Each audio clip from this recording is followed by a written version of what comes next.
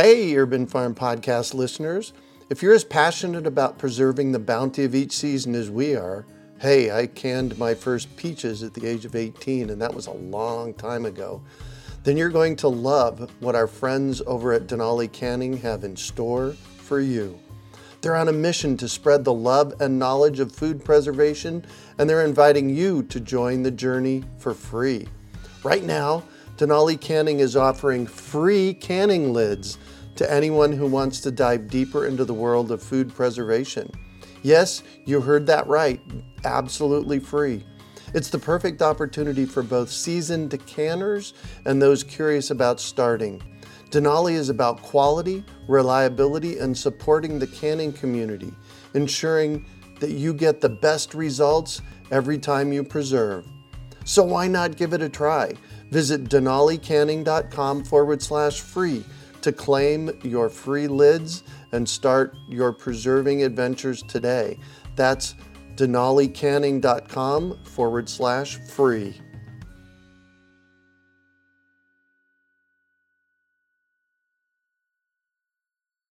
Greetings, urban farmers, gardeners, and healthy food visionaries. Farmer Greg here, and welcome to the 717th episode of the Urban Farm Podcast, where every day we work together to educate and inspire you to become part of your food revolution. Good day, seed savers. My name is Greg Peterson, host of the Urban Farm Podcast. Today I am with Hassena Kassim, and we are chatting about her experience with growing and saving seeds. Hassena is a mother and a newish farmer in Hot Springs, North Carolina. She works the land with honeybees, chickens, dairy goats, gardens, and several composting methods. Hassena is a grower of seeds for So True Seeds in Asheville and has recently completed the Organic Seed Alliance Seed School. I love that we're chatting today. Are you ready to talk seed saving? Yeah. Excellent. So I shared a little bit about you. Can you tell us a bit about your background and why you decided to take Organic Seed Alliance School? Being fairly new to this area of North Carolina, we've been out here about 5 years, always looking ways to diversify the farm. And I'm very motivated to find a way to do it full time. When looking for the opportunity, I saw that So True Seeds was looking for seed growers, and I'd grown them for a hobby, but I hadn't ever tried to grow them with a greater purpose. Mm-hmm. So that led to the school, and really excited to learn about it. And it was absolutely amazing. The guest speakers, it's just so amazing when you look at a little packet of seeds and you just don't realize like how much it takes to fill that packet. Right? Yeah. Tell us about Organic Seed Alliance Seed School. How long is the program and what are you learning? Well, it is an 8-month program. We meet on Zoom, or we had met on Zoom twice a month. And then you have a seed project that you do. Mm-hmm. And you can choose to do an enterprise budget, which we still had to do some of that, like tracking our labor hours and the size of our plots and fertilizers we might have put on and count the number of plants and track all of that. And you think, I don't know, I think I'm pretty good at tracking stuff. And then, and then I realized maybe not so much. Well, that's what we get to learn, right? Yeah. And then the other half was the seed historian project. And that's what I picked. But it's absolutely amazing. We're learning about like seed growers all over the Americas, really. We've had guest speakers. Well, we've even had some guest speakers from Africa and Canada, but also here in the U.S. And it's a really great group of people. Nice. You said you chose the Seed Historian Project. What's that mean? Yeah. Well, you could research a crop and get to know it from like its history, like where it came from, ancestors, where the people selected the varieties. For Mrs. Burns basil is named after, it's named after her. I really like a good story, a good seed story. So you're growing 2 different seeds to save for So True Seeds. Tell me about So True Seeds. They're a local seed company based out of Asheville. and they support local seed growers, but they try to do all like heirloom and open pollinated seeds. They do have a store location in Asheville, but a huge catalog online. And they really support locals from like there's the art on their seed catalogs and their seed packets to sourcing their seeds locally. Nice. And you're growing 2 varieties for them. Tell us about the 2 varieties. We're growing an impatient flower called pink balsam that's supposed to be a native of Madison County. So that one was of interest because it's native to here. Mm-hmm. And it's a really pretty pink flower. Except it's in the impatient family. So harvesting those seeds can be a little bit tricky because those seeds, when they're ripe, they explode.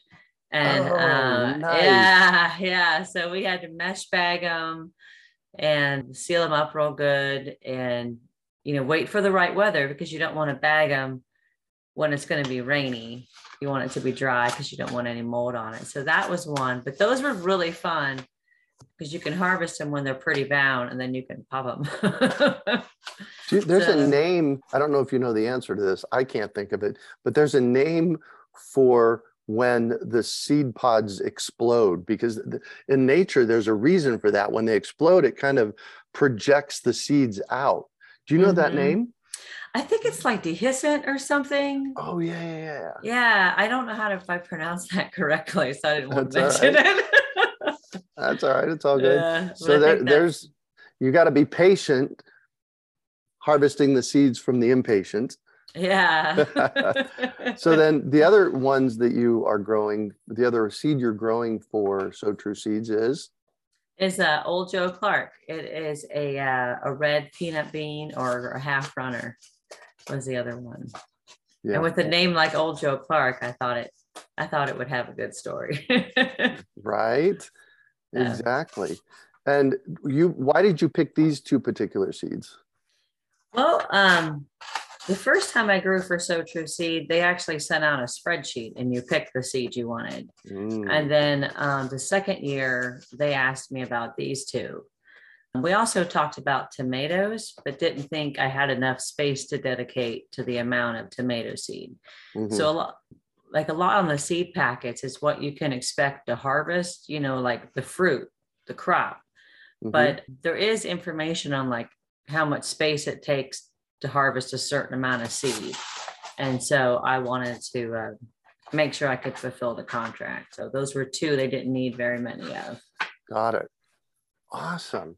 Yeah. All right. We talked about So True Seeds, and you're doing the seed school. Those are 2 separate programs. Correct. Yeah. The Organic Seed Alliance Seed School was put on by the Organic Seed Alliance. And I went to their online conference this year too. And I don't know why, I was just blown away by it, the seed industry. And I knew some things about it, but I forget what the percentage is, but it's a pretty high, maybe in the 90s of companies that control our seed, like 90-some%. I don't know if you know what that is. Yeah, I'm a large percentage of our seeds are controlled by 3 or 4 different companies. I can't remember what that percentage is, but it's high. Yeah, it might be in the yeah, it's a high percentage, and that's something that we all should have access to. Yeah, thanks. Yeah, that shouldn't be that way. So that's a big motivator. And it's really interesting because the seeds and the stories, and people have such a connection to saving their family seeds that you meet a lot of people that are really passionate about it. And I just think that's incredible. For the seed school, you had to pick a project. Yep. What is your project? It's the Seed Historian Report for Old Joe Clark. Old Joe Clark. The bean. Half runner beans. Yeah, half runner. So one of the reasons I love interviewing people and talking with people is I get to learn something new every time. And when you sent over your list of questions, it said a half runner bean. And it's like, in my mind, it's like, I know what a runner bean is. What's a half runner bean? Yeah, I didn't know either, but I found out. It is kind of like a combination of a pole bean and a bush bean, where it doesn't need a trellis, but that if you give it support, you can increase your harvest, but you could let it, grow like a bush bean, or you could support it and it could do grow up a trellis. Yeah. So a runner bean needs a trellis? Ideally, yeah, like a That makes runner, sense. yeah, or like a pole bean or Mm-hmm. a cornfield bean, as they were called. So they could grow up the corn stalks. So they needed some kind of support, whether it be any kind of trellis. Old Joe Clark beans. Mm-hmm. Tell us what they look like. And it's a half runner bean, so it will climb. Mm-hmm. Are they productive? What do tell me about them. Yeah, they were pretty productive. We probably harvested, I don't have like the square foot of the garden on the top of my head, but we harvested about a pound of seed, Mm-hmm. and we probably could have got a bit more, but the bean beetles, they were pretty prolific. Yeah, they usually get are on our pumpkins, but this year they really seemed to like the old Joe Clark. They were really pretty plants. I did trellis mine to make it easier to harvest, but the bean pods were probably maybe 6, 7 inches long.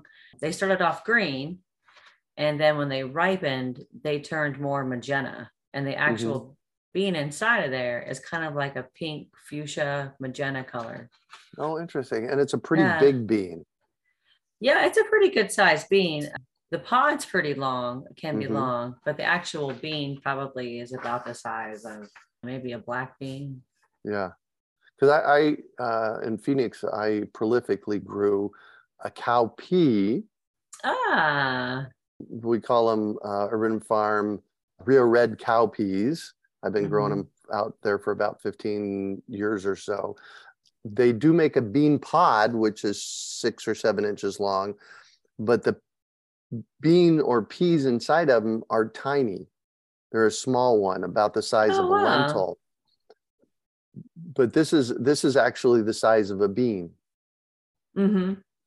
And what do you, if I were to get a pound of them and want to do something with them, what am I going to do with them? Well, they do cook them several different ways. They're supposed to have kind of a nutty taste, is why they're Mm-hmm. also called red peanut beans. But you could cook them, you could can them, you could freeze them. The half runner beans, because of their growth habit, got really, really popular for growing in people's yards. So I didn't really particularly see any recipes, but I mean, they would mix collards in and then throw whatever like grease or bones they had in. It seems like they preferred to cook the beans like all day. Any kind of Mm-hmm. recipe I read, it was like cooked half a day or even a full day.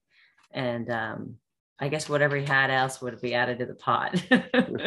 Right, there you go. So, yeah. So tell me about the beans and their importance as a staple in other parts of the world, because they're not really a staple for us here in the United States, but they are elsewhere. Yeah, yeah. And then, I think before we had all the variety, they probably were much more. They found fava beans in northern Israel that they were able to date back to something like 14,000 years ago. Wow. Yeah, yeah. So it seems like every region of the world had their own bean that was able to be cultivated. In Turkey, they had chickpeas. In Mesoamerica, which would be Central America, is where we get the runner beans, lima beans, the common bean, and then the tempari bean, Mm-hmm. which is pretty popular out in Southwest. Or it grows well out there. I don't know if popular is the Yeah. right word. Well, and one of the things that you mentioned before we started was that they're growing the beans with corn. And I know I've heard of Three Sisters.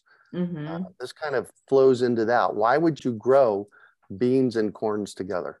Some beans need a trellis, and then beans being in the legume family, they have this amazing ability to be able to take nitrogen out of our atmosphere Mm, and store it into their root nodules. And because they're able to do that, and then corn's such a heavy feeder, it's quite a complement to each other in the soil system, our ecosystem. So people would plant their corn, let it get tall, and then plant their beans in and plant like a pole bean or a cornfield bean, but you'd harvest the beans before you harvested the corn. So you could still mechanically, I guess, harvest the corn. Wow. So So they it's kind a of work together in multiple ways. yeah. I think when I've tried to do the Three Sisters and I've done them multiple times, I'm going to pay attention now more to the bean variety I choose. Right? So, yeah. Yeah, exactly. All right. So Yeah. let's talk about the old Joe Clark half runner bean.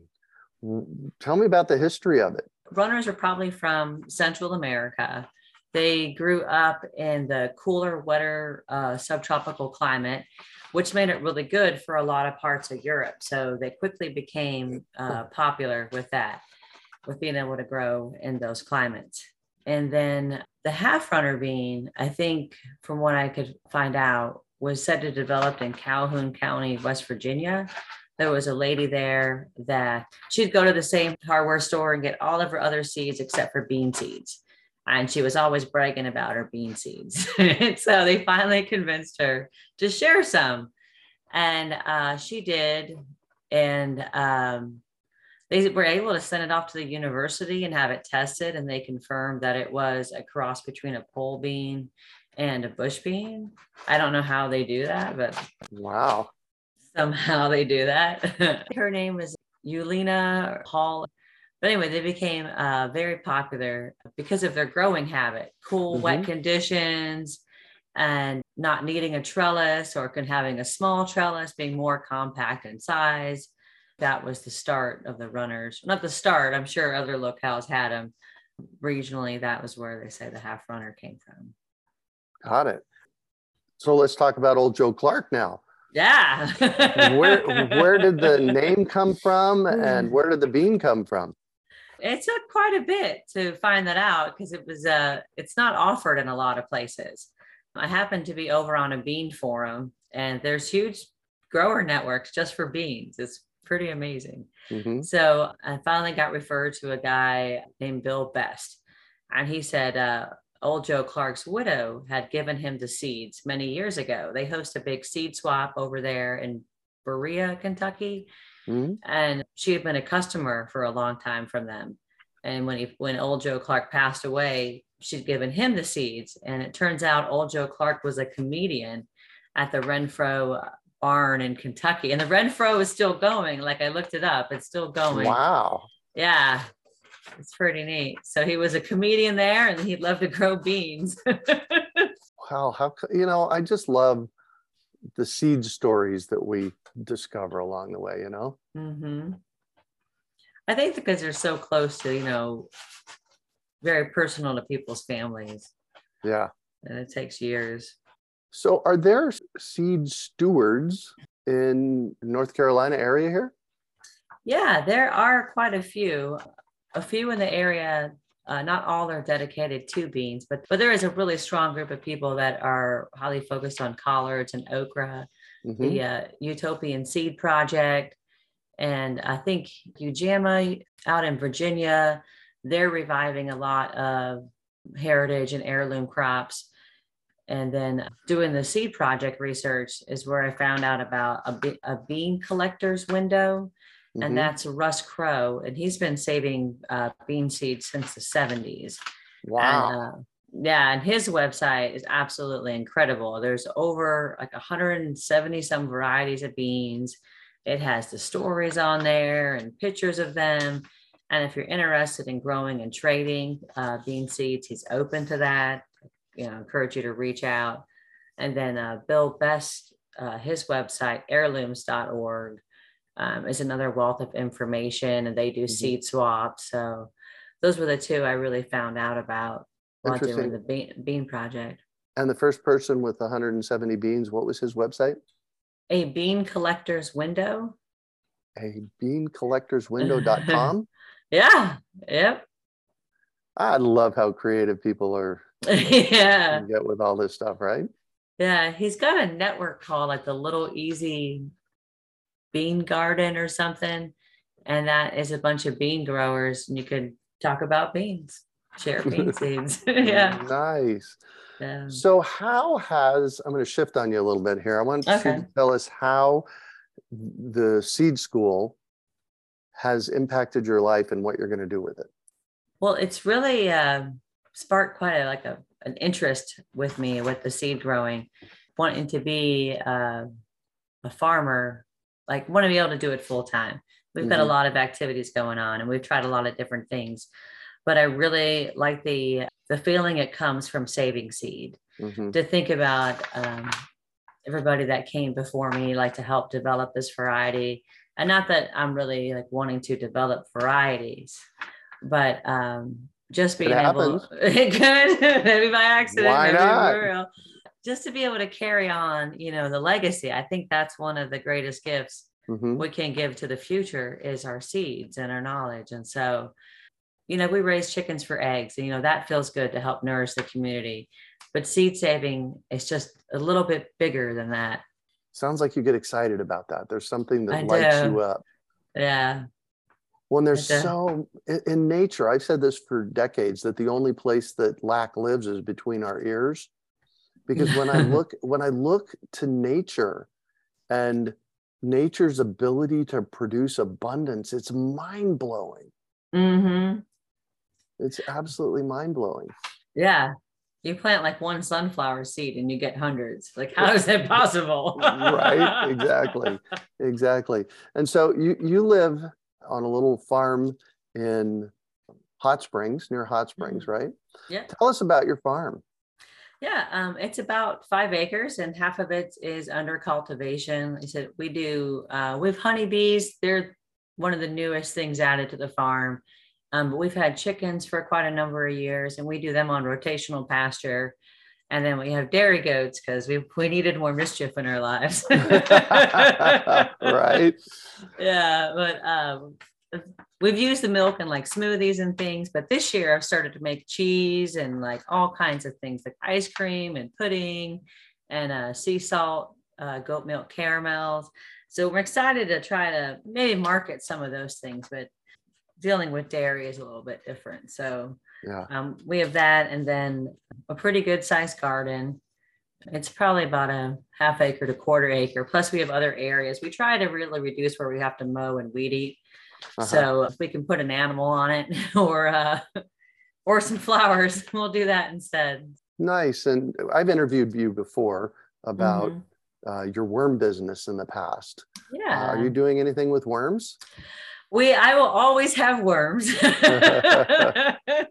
But I found that to be when I moved, we met in Phoenix, you and I. And so when I moved out here, I thought the worms would be a bigger part of it because they were pretty much my business in Phoenix. But I found that to be a little bit of a different types of unique challenging, like the food waste system.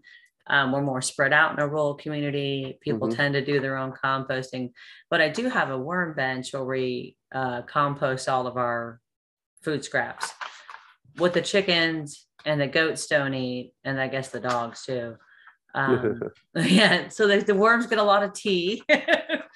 So, and they do get some eggshells for their grit, but I will always have worms and I still use it, but it's more like just on the personal farm. We'll do classes or demonstrations happily, but yeah.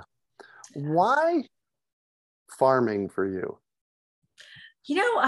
I really, really enjoy being outside. When I was going to school, one of my nutrition teachers, he suggested that we all need to take vitamins because food isn't that healthy as it used to be. And so I thought, well, we should probably fix the soil.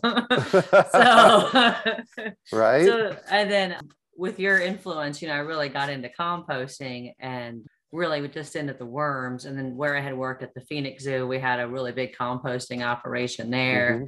And I thought, well, why go to the gym and take vitamins when you could just farm? Because either way, you're going to have to pay. I'd rather pay now than pay later.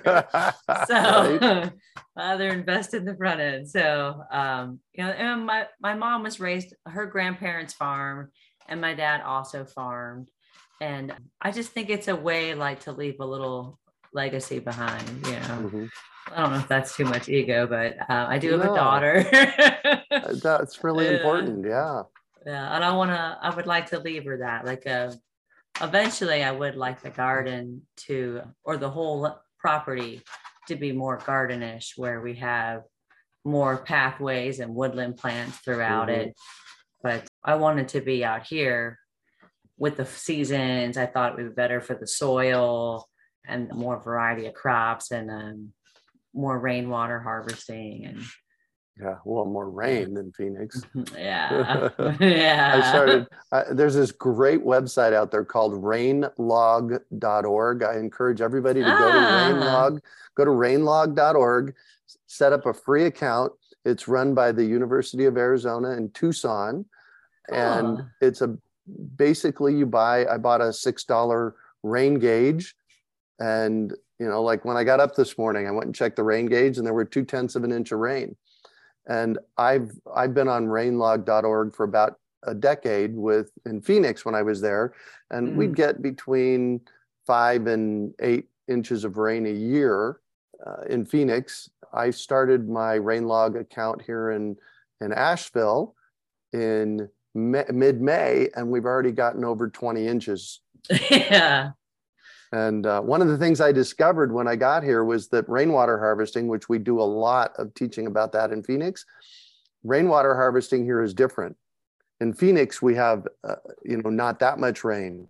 In Asheville, we have sometimes an, oh my gosh, amount of rain that you have to manage for the massive amount of rain that we get all at once. So, Yeah, overflow serious. right? Yeah, yeah, Yeah. exactly. Yeah. I'm going to throw a quick question at you that I like to on my second interview with people. Mhm. And do you have, and this is out of the blue, everybody, I just want you to know, she doesn't know I'm going to ask this question. Do you have a childhood memory around food? And while you think about that, the where this question came from for me was my mom grew up in Vancouver, Canada. And so when I was a very young kid, we used to go and visit my grandpa on his 80-acre farm in Langley, British Columbia, and he had bees. And so he didn't have bees, he had bees. I mean, like he had 40 Wow. bees. And so he used to take me in the back and behind the beehives and show them to me. And it was that, I think that really impacted my life around food and around nature. Yeah, that is incredible. What an experience that must have Right? been, all those bees. I can re something similar with family. My mom's side of the family had farms in Kentucky, and we would go down there for a couple of summers. And I just thought it was the most amazing thing. Like we grew up and we had like a patch of woods we could play with. And I loved being outside amongst trees. And but they had like a pottery barn where they made pottery. They had Wow. like a pasture where they raised cows, and there was like, I don't know how many acres, but they had like a smokehouse for smoking meats. And I think they may have had a cheese cave. And I just, Wow. yeah, yeah. I don't know if anybody's on the land now, but it was really just, I thought the neatest thing that they lived out there and they were able to sustain themselves. And, as a kid, playing in the creek was a lot of fun. Hmm. And then chasing the cows when the adults weren't paying attention. Right. But I just remember that had a really big impact. The first time I grew potatoes, and I think they were just like redskins from the store. And when I harvested the potatoes and they had a smell, and I was like, wow, I didn't know potatoes had so much flavor. Right. I had no idea. And I was pretty much hooked after that. Well, and that's how we learn. I didn't know 25 years ago. I didn't know where broccoli came from. Yeah. So I got some broccoli seeds and I grew broccoli. It's like, wow, Yeah. that's how you grow broccoli. So yeah, that's the Hmm. cool thing for me about gardening is it's this ongoing discovery, and every season's a new season and new things can happen. Hmm. Yeah. Lots of unique solutions. Right? So do you have any final thoughts? I think this has really helped inspire me to want to like try new beans, because I don't know about you, but I don't eat a whole lot of variety of beans. Like I like black beans, like some chickpeas and lentils. But Hmm. as far as trying out some of these like heirloom beans, and I like snap peas and stuff, I would like to try more of them so that maybe we'll discover new beans that we like to eat. Right? And any final thoughts about your seed school? I'm just really very thankful for the opportunity. It's truly been an inspiration, and I'm just happy to be part of it. Nice. Yeah. Nice. Well, thank you for joining us on the show. How can people find you if they want to get a hold of you? Good question. I am on Facebook just under Hassena Kassim, or on Instagram as Worm Whisperer. Cool. So, well, thanks for joining us today. Thank you so much. We hope you enjoyed today's episode of the Urban Farm Podcast. Remember to listen for tips, advice, and resources to help you on your journey with urban farming. You can find us on the web at urbanfarm.org or send us an email to podcast@urbanfarm.org. In the words of Vincent van Gogh, great things are done by a series of small things brought together. Be encouraged that with each lesson learned and skill developed, you are one step closer in the direction of your dreams. Hey, Urban Farm Podcast listeners. If you're as passionate about preserving the bounty of each season as we are, hey, I canned my first peaches at the age of 18, and that was a long time ago, then you're going to love what our friends over at Denali Canning have in store for you. They're on a mission to spread the love and knowledge of food preservation, and they're inviting you to join the journey for free. Right now, Denali Canning is offering free canning lids to anyone who wants to dive deeper into the world of food preservation. Yes, you heard that right, absolutely free. It's the perfect opportunity for both seasoned canners and those curious about starting. Denali is about quality, reliability, and supporting the canning community, ensuring that you get the best results every time you preserve. So why not give it a try? Visit denalicanning.com/free to claim your free lids and start your preserving adventures today.